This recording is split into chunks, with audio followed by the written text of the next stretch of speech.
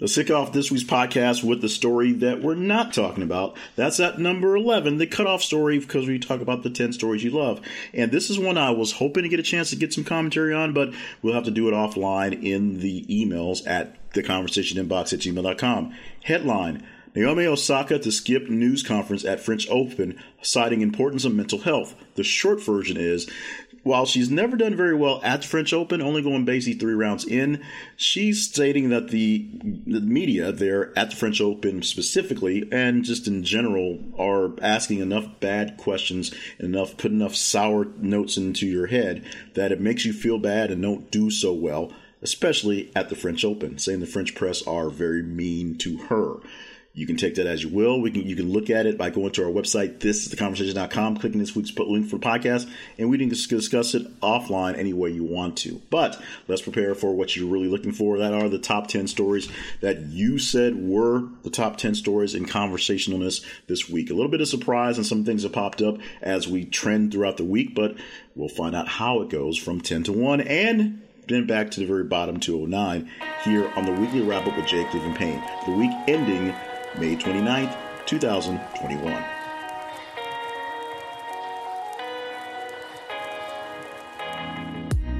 And welcome to the show. My name, Jay Cleveland Payne. The show, weekly wrap-up. This is a podcast that is powered by you, the listeners, by not only helping us out with your donations and your love via affiliate links, but you actually do most of the work. What we do here at the Conversation Project is try to find the most conversational, most interesting, most buzzworthy news articles that are out there. We do that by posting them on social media, and then you tell us which ones actually get the juice.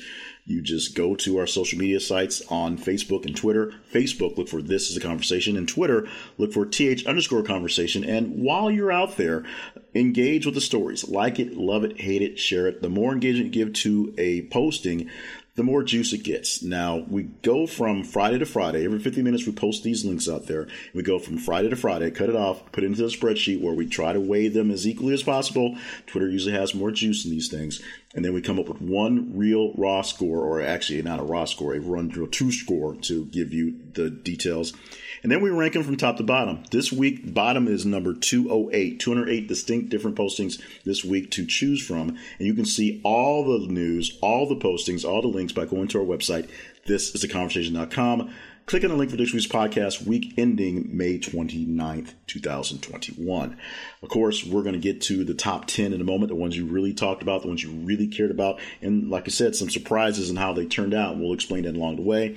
But as we said, powered by you. You can help us power this stuff by going to any of our different sort of venues and clicking in the links and buying from those affiliates. We get a little kickback from those things. So we're on the Facebook feeds. We have links there. Also our website, and of course inside the newsletter, 8 Things to Talk About. We'll talk about joining that later on as well. You can also help keep us caffeinated and pay the bills by offering to buy us a cup of coffee or a few cups of coffee or a subscription to coffee. It makes more sense when you go to buymeacoffee.com/jcliffandpayne. As we said before, you can email us at theconversationinbox@gmail.com, and anything you want to talk about, put it in the email. We will chit-chat it as much as possible. Without further ado, let's get into the stories so you know exactly what was up this week, or find out exactly what other people thought was up, just in case you thought it was a little bit tweaking, you didn't like exactly how it went. Starting off the story at number 10. This story has a bump in response of 5.29%. That means of all the stories this week, 5.29% more people responded to this one than the story previous, the Naomi Osaka story we're not talking about. And your headline for that one reads, Lil Nas X has wardrobe malfunction in middle of Call Me By Your Name performance on SNL finale. Sunday the 25th, the day we posted it. Of course, it happened on the 22nd, the Saturday Night Live. I'm going to give you a quick rundown of this one because it's pretty self-explanatory. It was the season finale of Saturday Night Live. He was doing the song Montero, Call Me By Your Name, and in the middle of the performance, there was a bit of a wardrobe malfunction. And in fact, the wardrobe malfunction was essentially his pants splitting. Now, we've already gone over the stuff about the video having him basically doing lap dancing with Satan in the elevator. Of course, that was a big deal. And of course, shirtless backup dancers licking and grinding and all that stuff for the live performance. That was kind of a big deal. But then he went to do some more stunts, and then his pants just ripped, and then we saw it on his face to show that it probably was not a fake thing. And then he tweeted it out because you got to do these things, and people responded. People loved it. People who didn't stay up to watch it live or DVR'd it saw plenty of clips of Lil Nas X's exterior, and it turned into a thing. It was just one of those things that only can happen live, can only be something that once it happens, you either have to celebrate it or call it more trash, whatever you like for it. The engagement today it posted into the newsletter, which was on Monday for the weekend, is 5.89%. And Pop Culture happened to be our source, but yeah, he was all over the Twitters and the Instagrams with pictures of him splitting his pants. Let's move on to the story at number 9, a big-time story, a heartwarming story, if you will. This story gets a bump in response from 10 of 5.02%. It was posted on Monday, the 24th of May, and this is one that we actually saw fairly... we actually saw it over the weekend, and it took a while for it to actually get posted into the mix, pun intended, and once it got there, it took it a while to grow. It actually only had an engagement of 3.81% on the day it posted into the newsletter, Tuesday, of course, and it was at the bottom of the 8 things to talk about, so barely in there. But this is essentially a movement afoot to make this thing happen. So more people saw it. We saw a lot of response on our social media, and it grew large enough to hit the 9 spot this week. And your headline reads, Waffle House sends Bears Daz Newsome waffle mix syrup after he was bummed to find out restaurant was in Chicago. We got this from a site called Audacity.com. Never heard of it, but we saw the link to it. We put it in there. Here's what we posted in the newsletter this week. In an interview during rookie minicamp last weekend, Bears receiver Daz Newsome lamented how there isn't a Waffle House in the Chicago area. For a native of Virginia who played collegiately at North Carolina, that was a shocking development of sorts. Quote, I thought Waffle House was global, Newsome said, according to the team's website. Where do you go when it's 24 hours and all you want food at 4 in the morning? That's how he said it, apparently. While not a permanent solution, the 20-year-old Newsome has found a temporary fix. Waffle House sent him a care package with just about everything he needs, and Newsome has put a chef's hat on the Bears headquarters to work at the breakfast. Quote, they sent me some little things, Newsome said at the Pankins and Spiegel show on Friday afternoon. They sent me a hat, they gave me the waffles, the actual mix, so I be getting the people who make our breakfast to make me Waffle House waffles every morning from now on. So that's pretty good. They sent me some syrup, some coffee, and things like that. We're going to see if the waffle mix and the waffles themselves are going to help this rookie have a stellar year this year coming up in the NFL. But this is a pretty good publicity stunt. It's pretty good for the folks in Illinois and Chicago who apparently have their own little sort of grassroots effort to get a Waffle House in Chicagoland. But this is one of those smaller stories that obviously got lost in the mix of all the big stuff that happened this week. And this one took a little while to gain for you guys, but it gained. You guys got it. We're talking about it as a 9 story for the week. Another football story, ironically or coincidentally, but not on the happy end. This story at number 8. Tony Buzbee confirms demand for confidentiality of any Deshaun Watson settlement. Saturday, the 22nd of May, we put that one out there. A bumper response, 3.19%. And this one had engagement on the day it got posted into the newsletter of 4.16%. Football Talk at NBC Sports is where we got this from. Tony Buzbee has been in the news for being the person representing Deshaun Watson. Deshaun Watson started off the season, or ending the season, I should say, going into the summer for football, as suspected to be one of the top picks for a free agency. Deshaun Watson, essentially everyone agreeing he wasn't treated well in the ending in Houston, not being supported. So everyone was looking up to seeing where you end up next. Now we're still looking to see whether he's going to play football going forward, because many people, 22 plaintiffs, have come out to say that Deshaun Watson sexually harassed him. A lot of these things were some casual encounters, you want to call it that, but some of these were encounters with things like masseuses in those situations like there. His counsel, Tony Buzbee, Also, Rusty Hardin, of course, speaking for Watson as well, say that there is a talk about a settlement or many settlements, and there is talk about confidentiality for those settlements. Basically, we wanted to go away, is what they're saying. There's a lot of talk about making this go away so that Watson can move on with his life and move on playing football and stop having people coming out of everywhere claiming to be a sexual predator and wanting to get justice or compensation or both. Click on the link at our website, thisistheconversation.com, for this week's podcast, week ending May 29, 2021.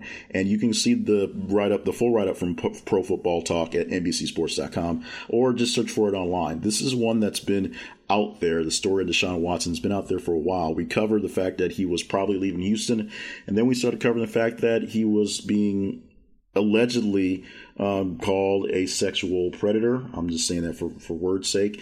And we continue to keep it as the more people come out of everywhere to claim that he has some sexual predatory issues going on. We all want to think everybody is innocent until proven guilty, so we're going to leave that as it is. But Tony Buzbee keeps making the news for speaking for Deshaun Watson. He did it again this week at the number 8 spot, because that's one you guys cared for. At number 7, this is becoming a trend of one story not being in the newsletter, one story not making the top 8 from Monday through Friday, but making its way up slowly and surely to be something that's a big story. The Waffle House story we had a while ago was an example of a lower level story making its way up high enough to be in the top 10. This one was barely there. This one had an engagement on the day it was posted in the 8 Things to Talk About of 0.59%. Literally barely there. We checked. Numbers were there. It was seen, but it just didn't have very much there. And by the end of the week, it found its way into the number 7 spot. Your headline: Alexandria Ocasio-Cortez reveals she's attending therapy and learning to slow down, that's in quotes, after Capitol riot. The stats for this one, as of now, of course, it was posted on Sunday the 23rd, so it made its way into the Monday. It would have made its way into the Monday newsletter, which it did not, but it's earned its way up into the podcast here at the standing of having a bump in response at this point of 28.96%. That's how much more it is from the story at number 8 and how high it had to push up. I'm going to read you the story. We pulled it from Business Insider. I'm going to read you what we have here. And we put in what we actually pulled late. So it's not as well edited as any of these stories. But here's the details from that story. It's actually a really interesting story and really important, but here goes. Representative Alexandria Ocasio-Cortez revealed Friday she's attending therapy after the, quote, extraordinary traumatizing, unquote, January 6th Capitol insurrection. New York Congresswoman told the public radio show Latino USA that she's learning how to slow down after the attack, which resulted in the deaths of 5 people, including a police officer. Here's a full quote from her. After the 6th, I took some time, and it was really Ayanna Pressley, Representative Ayanna Pressley, when I explained to her what happened to me, like the day of, because I ran to her office, and she was like, you need to recognize trauma, Ocasio-Cortez said, according to The Independent. More from there. And I feel like I learned this the hard way after my father had passed away when I was a teenager. That happened at a young age, and I locked it away. You have to live with it for years, she also added. She said, according to The Independent, more quotes, oh yeah, I'm doing therapy, but also I just slowed down. I think the Trump administration had a lot on us, especially Latino communities, in a very reactive mode. Ocasio-Cortez previously revealed that she hid in the bathroom with a staffer while a mob of angry Trump supporters broke into the Capitol building, many of them chanting her name.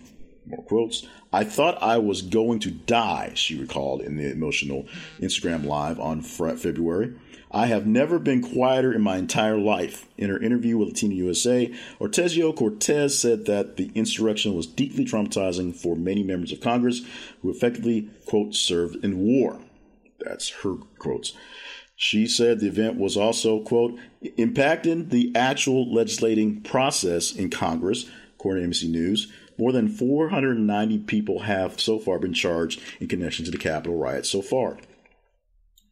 This is actually a bigger deal than many people might think. And you can do your jokes about AOC, and I do have my jokes about AOC.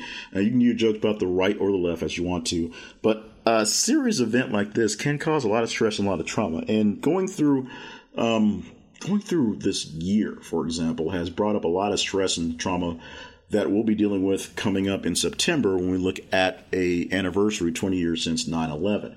And this was something that people were working on, already. And now we have a pandemic that we'll be coming out of and back to freedom, if you will, to deal with. If you're going through stressful times and you have a big event like this that may throw you off your game, it might be time to slow down a little bit. It might be time to talk to someone about this. It might be time to do that. There is no shame in admitting that you need to talk something out. Trust me. Trust me. I know I'm one of the biggest people who have problems in doing that. And yet I know, and I do what I can to have discussions with people, regular people and professionals, just to clear the air sometimes. So it may not be something as traumatic as a Capitol insurrection, but traumatic as it may be, it might be time to find someone to chit-chat about it. Moving on to the story at number 6, a story that I am surprised garnered so much attention, but it was big from the start, and it is big now. It is 6, as I say. Posted on Friday, the 21st of May. This story gets a bumper response from the number 7 story of 9.88%, with a headline that reads, WeWork reports quarterly loss of nearly $2.1 billion ahead of public listing. The engagement the day it posted into the newsletter was 9.03%. We just pulled it straight off of Reuters, and it was all over the place because earnings and stuff. Now, WeWork is the embattled company that is known for really, really cool places to work and rent temporary spaces for people who are working in the co-working space back in the old day when it was just buy a big building and put out some tables and some dividers. Now WeWork has come into place and they buy up nice buildings and set up nice spaces for people to use temporary office space. The problem is, 1, they're not making a lot of money, and 2, their founder is kind of a crazy person who spent a bunch of money, did a bunch of weird stuff, said a bunch of really bad things, and as the company began to roll up to a public listing, got himself in serious trouble. So like many of the darling unicorns out there, Silicon Valley backed, WeWork makes no money. WeWork lost $2.1 billion, or exactly $2.06 billion, dealing with restructuring charges while it's preparing to deal what it can for its public offering, even though it's all sort of things. Most of the problems that dealt with WeWork were COVID-19 related, to be obvious. People weren't going to offices at all, and people that were extremely uptight, is the word we'll say, about how they manage their offices, how they manage space. Therefore, not a lot of people out and about doing stuff, not a lot of people in common areas, not a lot of people perusing, so not a lot of space to be rented by the WeWork folks. We're going to see how this thing works out going forward, as they're still trying to go public, they're still trying to make money, and we still need places to go now that we can go back to going places. How well it'll work for this company, we will see.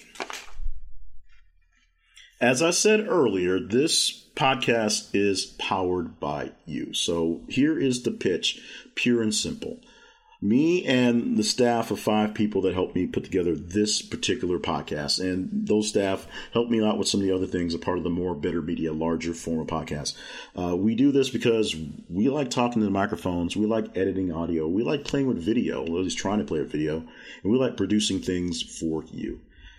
But it takes time, it takes effort, it takes real work, and we think we're doing as good as we can at the level that we can. We'd like to do better, and we know we need more resources. Time is a big resource that we need more of, but time can be bought, if you will, with money, along with other gear and equipment and things like that. So this is where the appeal goes out to you. We've recently changed our methods for direct fundings, our membership sites, from Patreon to Buy Me a Coffee. So if you'd like to be a direct funder of the podcast, this one or essentially anything under More Better Media, go to buymeacoffee.com/JCliffandPayne. You also find links at our website and inside of the newsletter and inside of the feeds as well. But what we're going to do coming up soon will be some direct links for direct things for you specifically. There'll be insider stuff for all the subscribers who want to buy coffee for the Conversation Project. But you can buy to help support all the things we do audio-wise, the short stuff, the long stuff, the good stuff, and the stuff that's just is what it is, by going to buymeacoffee.com/JClevelandPayne. We appreciate that. Now, the most important thing you can do is, of course, share the podcast and share the love. Make sure more people are listening, more people are reading the newsletter as well. So, if anything, make sure that you are sharing what you're getting from us. We're assuming you're getting good content, or you would be listening to this, and at least this far, with other like-minded people into conversation. And of course, sharing links so that more people can actually respond and go into the conversation. And barring the direct subscriptions, the direct coffee funds for the coffee clubs, you can also just click on any links we have in our platforms, on the newsletter, on the website, inside the feeds.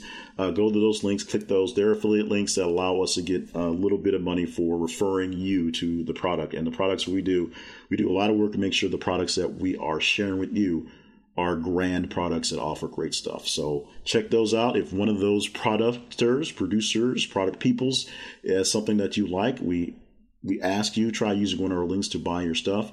If you believe we're offering up good enough content, go to buymeacoffee.com/JClevelandPayne, and you can support us there directly, or just send us an email and let us know how we're doing, good, bad, or indifferent. Let us know what's going on at theconversationinbox@gmail.com. Any little bit of feedback helps. Any little bit of cash helps. Just knowing you're out there helps, because we couldn't do this without you, and we couldn't do this if we didn't have it to do it for you. So the most important thing to remember is we thank you for listening and being here. Make sure you're sharing the experience with others. And if you'd like to help us along the way, you know how to help us along the way. Apologies for the number 5 story, because this is one you did not get a chance to see ahead of time. It actually was posted, the story we posted for you guys, on Friday, the 21st of May. So it had all weekend to get through and make it to the newsletter from Monday morning. Unfortunately, I copied the wrong block of information from the feedback and the write-up and did not get this to you. This was the number 2 story on Monday morning. The engagement on that day was 9.18%. And the bump in response from the number 6, just for the countdown, is slight, but it's pretty big, 1.36%. I'm going to read the headline. I'm going to read what we posted in the newsletter from Politicus USA, one of those blog sites, and we'll discuss it on the back end. And I apologize you didn't get a chance to enjoy the love of this one earlier, unless you actually saw this in the feed. But it trust me, this was a laster. This one was a strong one. President Obama called Trump a racist, sexist, lunatic, corrupt MFer, according to a new book. According to a new book, President Obama called Trump a madman, racist, sexist, pig, lunatic, and a corrupt MFer. The Guardian reported on Edward Isaac Dove's new book, He's a Madman.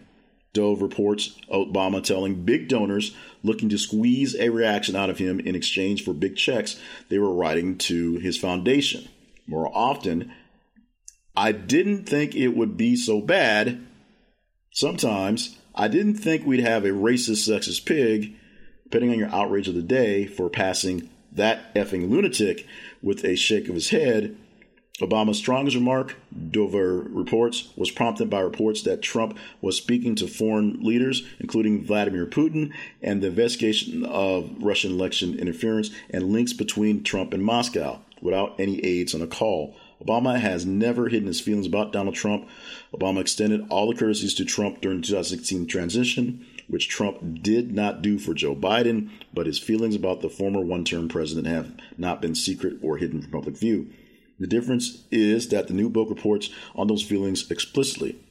And Trump wasn't trying to rob the federal treasury blind. He spent the rest of his presidency trying and failing to undo Obama's legacy. Now that he's out of office, no drama Obama is gone, and we are getting to read a dash of the real feelings of the former popular president, or I should say popular former president. He's not formally popular, he's a popular former, though that's all convoluted. Anyway, we are starting to learn some of the realness of the feelings that President Obama is having for the Trumps. And actually, we've learned a lot of the realness for his wife, Michelle Obama, had for the Trumps beforehand. But now President Obama got really vocal when it was time for an election, and really vocal sort of in the aftermath of what's going on now that things are alleviated, and there's the aftermath of Trumpism, which apparently is never going away. But we're learning more and more about how former presidents interact with their people that take over for them in a way that we've never had before. In fact, the fact that we have like all the living presidents have become a super duper club, and I always seem to do that. Even when Nixon was around, Nixon was embraced by the former presidents because he held a role that was rare. Not many people can say they're a former president, and so you got to keep him in the club. Trump apparently is going to be Trump. At number 4, Sasha Johnson, Black Lives Matter activist in critical condition after gunshot to the head. Monday, the 24th, the day we posted this one, with a bump in response from the number 5 story of 14.52%.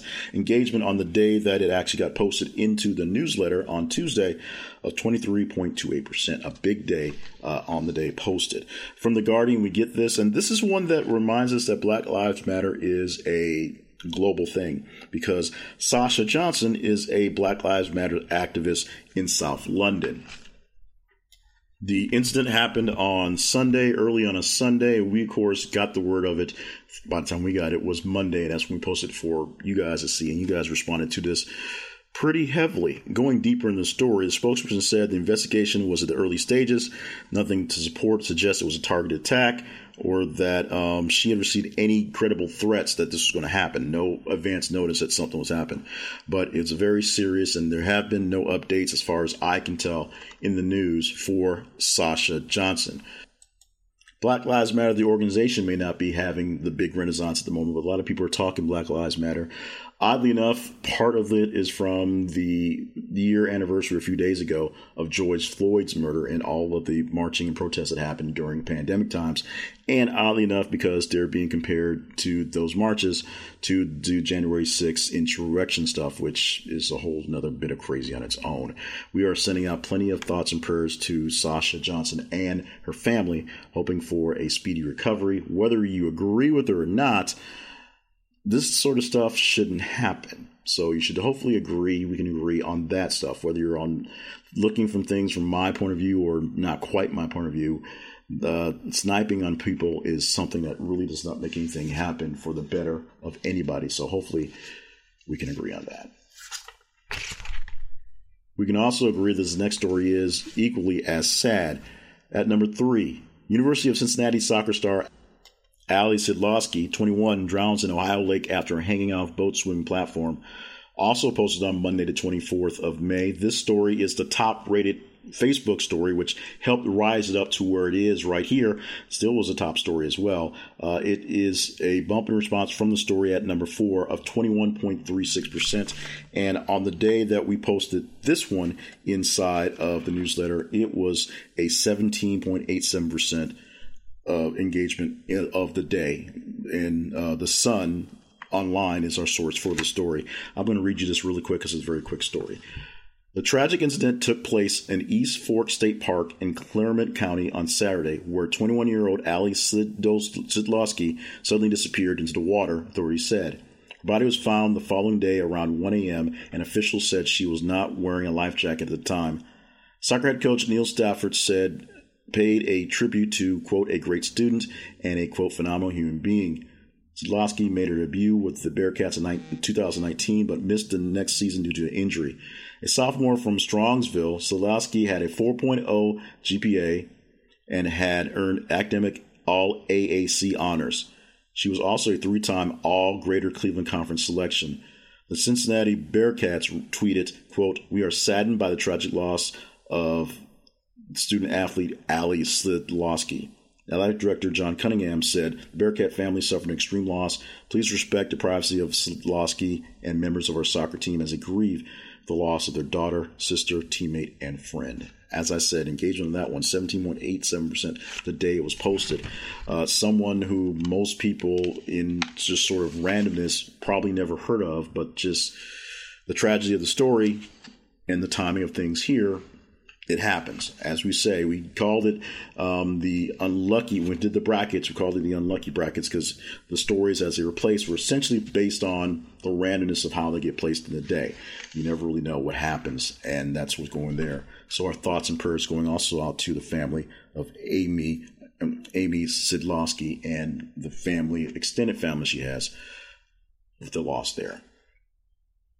Another story I had no idea would make any traction, that made traction, was also a big story that lasted quite the weekend, quite the time. We posted it on Sunday, the 23rd of May. It got a bumper response from the number 3 story of 37.14%. And it was on the day posted, that Monday, the Monday newsletter, a 9.4% engagement. So it was pretty big going forward. There's also one that you didn't actually get a chance to see because I screwed that one up too.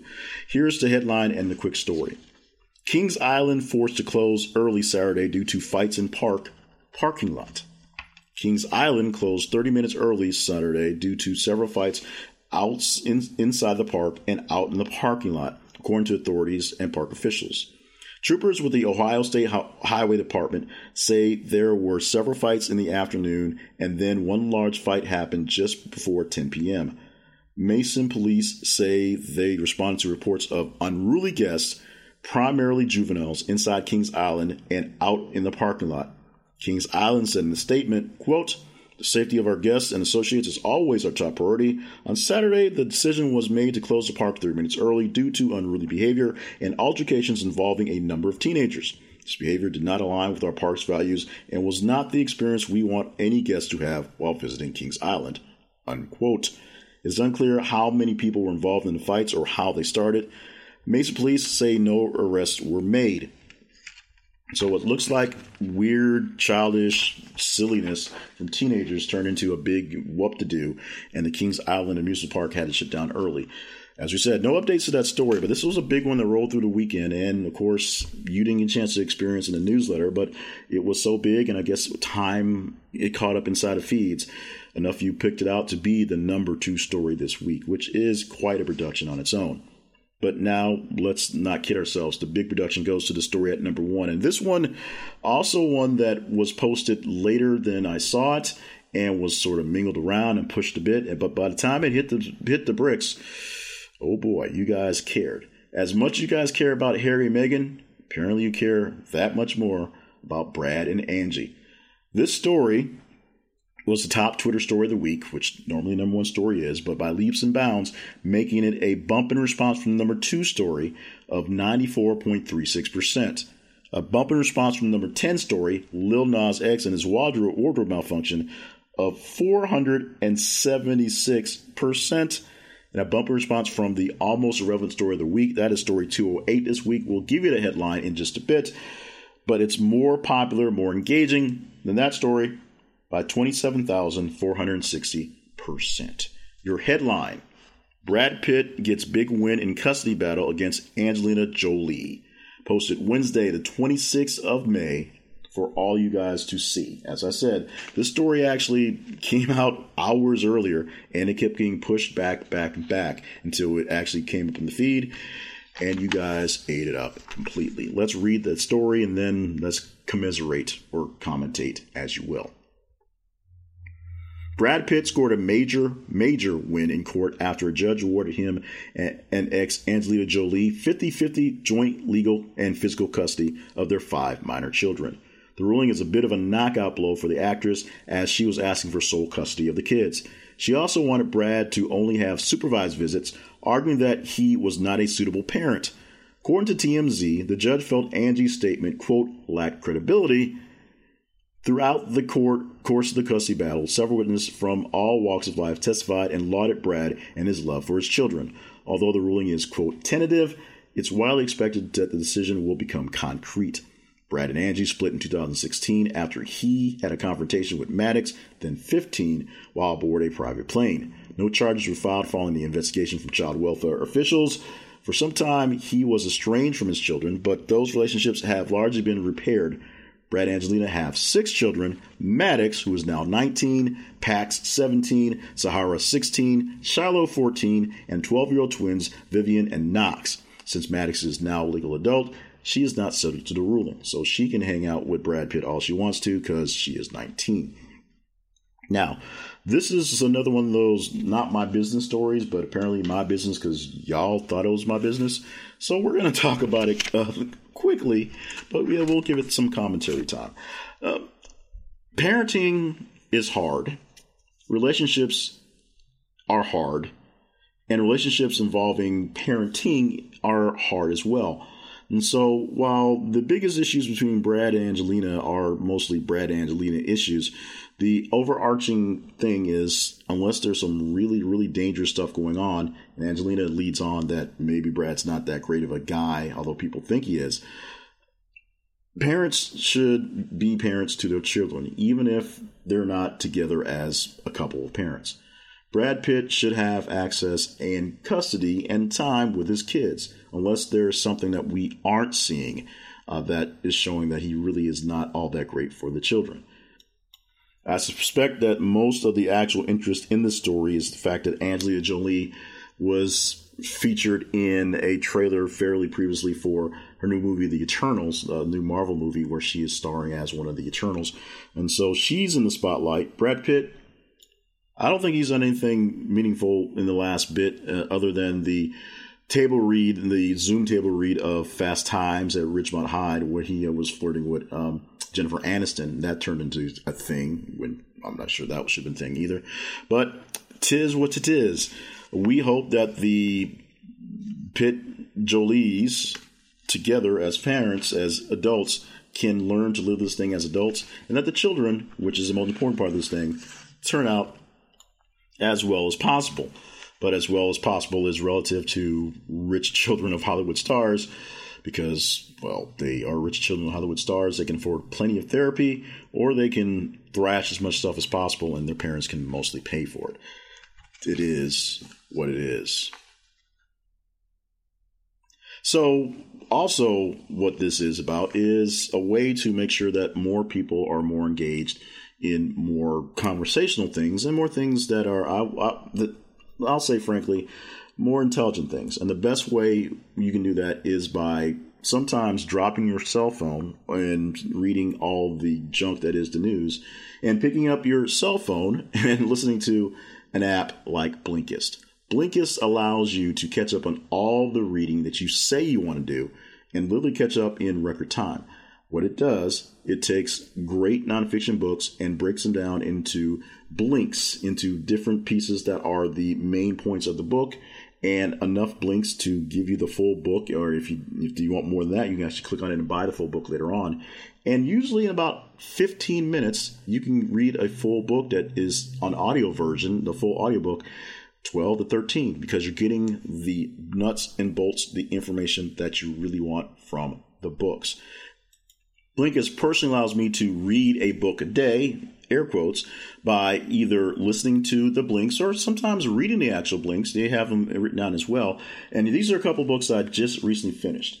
How to Kill a Unicorn by Mark Payne, Alien Thinking by Sarel Bouquet, Skip the Line by James Altucher, and 0 to 1, Peter Thiel and Blake Masters. I was able to read all four of those books over a span of a few days, because I had 15 minutes worth of time to take in the blinks. And if you get the app, we will deal you a great deal. You get a 7-day free trial of the full app by going to thisisaconversation.com/Blinkist. Thisisaconversation.com/Blinkist. Get a full 7-day free trial of the app and see what you are missing, because you're missing out on lots of great books. And they're adding more books every single day. If there's a new nonfiction book out there that you want to get into, just wait a few weeks. They'll turn into a blink and you can get it into your ears and into your mind that way. Check it out. It's an app I can't live without. It's books when you don't think you have time for books. It is Blinkist. Blinkist will help take care of you, and we're glad that they help take care of us as a part of our promotions. So breaking down the numbers and being done with the whole thing as we wrap things up right now, we told you top Twitter story, of course, Brad Pitt getting custody of his kids over Angelina Jolie, or at least 50-50 custody. The top Facebook story was the story about Ali Sidlowski, the University of Cincinnati soccer star who died in a boating accident. But the engagement this week, while massive in the large wake, Still big, but not quite as crazy as it's been in past weeks. The engagement for the top story, which I did not get to, the full engagement of the story, was 11.47%. That's total engagement across the entire week. So that means the top 10 stories are a bit above average at 40.39% for total engagement for the week. 40% of all you people who got into a story saw one of those stories in the top 10. The almost rans, the stories that are 11 through 15, that give you some perspective, not quite in the range there, those stories took up 8.11%. So that's more or less in range. They're usually about 6 to 7% for stories that aren't there. So those stories were a little higher, but still not quite high enough. And our almost relevant story of the week, this story at 0.04% of total engagement for the week, which is actually a bit high because it's usually 0.03, but still not much to make any sort of dent. Oh, by the way, the totals for your Twitter and Facebook responses. This week, Twitter was really ruling the roost with the Brad Pitt story taking off like crazy. 94.75%. So 95% of all the responses this week were on the twits, with only 5.25%, basically 5% on the Facebook. We need more people in the Facebook. Please, please, please. So let's get to the story that's at the very bottom of the list. It's called the Almost Relevant Story of the Week because it's usually something that pops up on late Thursday, early Friday as we're cutting off the stories for the countdown. But often now, as we've adjusted how this thing works, it's a story that pops up somewhere in the week that either in the middle of the night or just doesn't get any attention, and everything else is just high enough to push it to the bottom. This story started off last Friday, so we posted this one very early into our stretch, and it basically went nowhere and stayed there at nowhere. It was posted on Friday the 21st, as we said, and with the bump in response, or the below bump in response, of 27,460% less responsive than the top story, at engagement of 0.04, wasn't meaning very much, but the story itself, extremely interesting. I've pulled the full story down, the full write-up, so this will take a bit, so bear with me, and I'm going to read it slowly so I don't screw up the reading. The Psychological Post is where we got this, scipost.org, so you can click a link on it and see exactly what the sources were for this. Here's your headline. Study suggests that women wearing heavier makeup are perceived as having less mental capacity and less moral status. Yes, I posted this because I have to fill 24 hours worth a day, or about 30 stories a day, into the feed, and you guys did not quite care for this one, but here is the details anyway. Although many women feel a societal pressure, that's a word, to wear makeup, a new study suggests that women who wear makeup are not always positively evaluated. Women wearing more makeup were more likely to receive objectifying judgments concerning their mental and moral capacity through the assumptions about their sexual behavior. Findings were published in the European Journal of Social Psychology. Makeup companies are part of a multi-billion-dollar industry that is primarily marketed towards women, and cosmetics are widely used by women around the globe. In two experiments, study authors Dax J. Kelly and his colleagues aimed to unearth the positive and negative aspects of makeup wearing. An initial experiment had a sample of women between the ages of 18 and 59. Imagine that they were about to participate in one of four hypothetical scenarios: going on a date, attending a job interview, creating an Instagram post, or going to the grocery store, a controlled condition. That was a controlled condition. After being assigned to a scenario, the women were either asked to apply makeup for the situation, using a digital app to apply makeup to their photograph, or to write about the situation. All subjects then completed self-assessments of agency, humanness, competitiveness towards other women, and reaction to a partner's jealousy. The researchers found little evidence to suggest that the application of makeup had any benefit on the women's self-perceptions. There were no significant differences in the women's self-ratings by makeup condition, scenario, or amount of makeup applied using the app.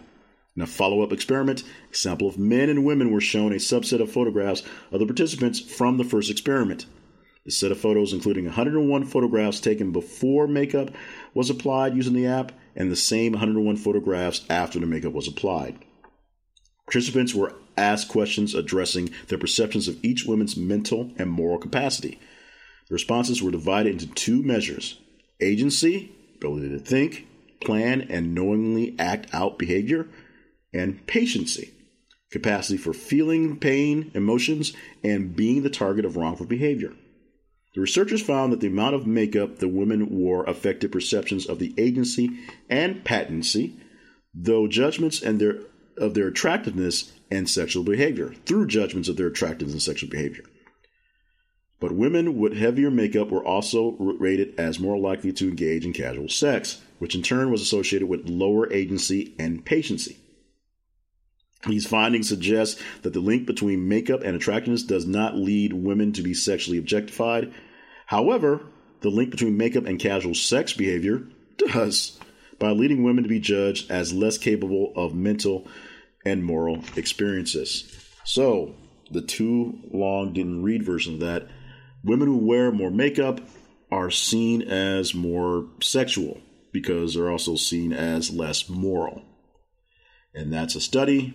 That is not me. I will not sign off on that agreement, but I will sign off right now for the end of the show. We want to thank everybody for stopping by this week, being a part of the overall shenanigans that is talking about news stories that are interesting and in some cases not quite interesting enough to you, but still pretty interesting on its own. This is The Conversation, offers up this great podcast, a weekly wrap-up, and The Conversation Project is something that hopes to bring out more conversations like this in grander scales going forward. If you want to help support the podcast, go to thisisaconversation.com and see various ways where you can engage with our sponsors, or visit buymeacoffee.com/JClevelandPayne. You can also go to thisisaconversation.com/partnerships. The same link is there as well. And consider buying me and the rest of the crew coffees. The most important thing you can do is make sure you are following us on social media on Facebook and Twitter. Facebook, This Is a Conversation, and Twitter, @TH_conversation. That way you can engage with the stories. Like them, love them, hate them, share them. Every 50 minutes we're posting new news stories. So you tell us what stories to talk about by engaging with them and telling us which ones are more engaging, therefore more conversational. And to help us out with the podcast, just share it with friends, share it with loved ones, share it with people who are also into news, quirky news, important news, and knowing the deeper parts of the news. We do not want to be your P1. We do not want to be your primary source of news because we aggregate from other places as well. But we want to make sure that we offer up a very wide swath of things to talk about, and then you tell us which ones are the better things to talk about. In fact, we are doing that right now. We don't stop. We post every 50 minutes, 24/7. And so we're already posting things, preparing for the next go around of this podcast. So make sure you're checking your feed and checking the newsletter and checking the website. We have a section that shows you the 5 stories in range at the moment. Then check us out next week. Make sure you're subscribed to the podcast and check us out next week so you can see what stories actually end up in the top 10 and at the very, very bottom of the weekly wrap-up with J. Cleveland Payne. So for all the crew, I am that guy in the name, J. Cleveland Payne. Thank you so much again for being with us, and we will talk to you again next week.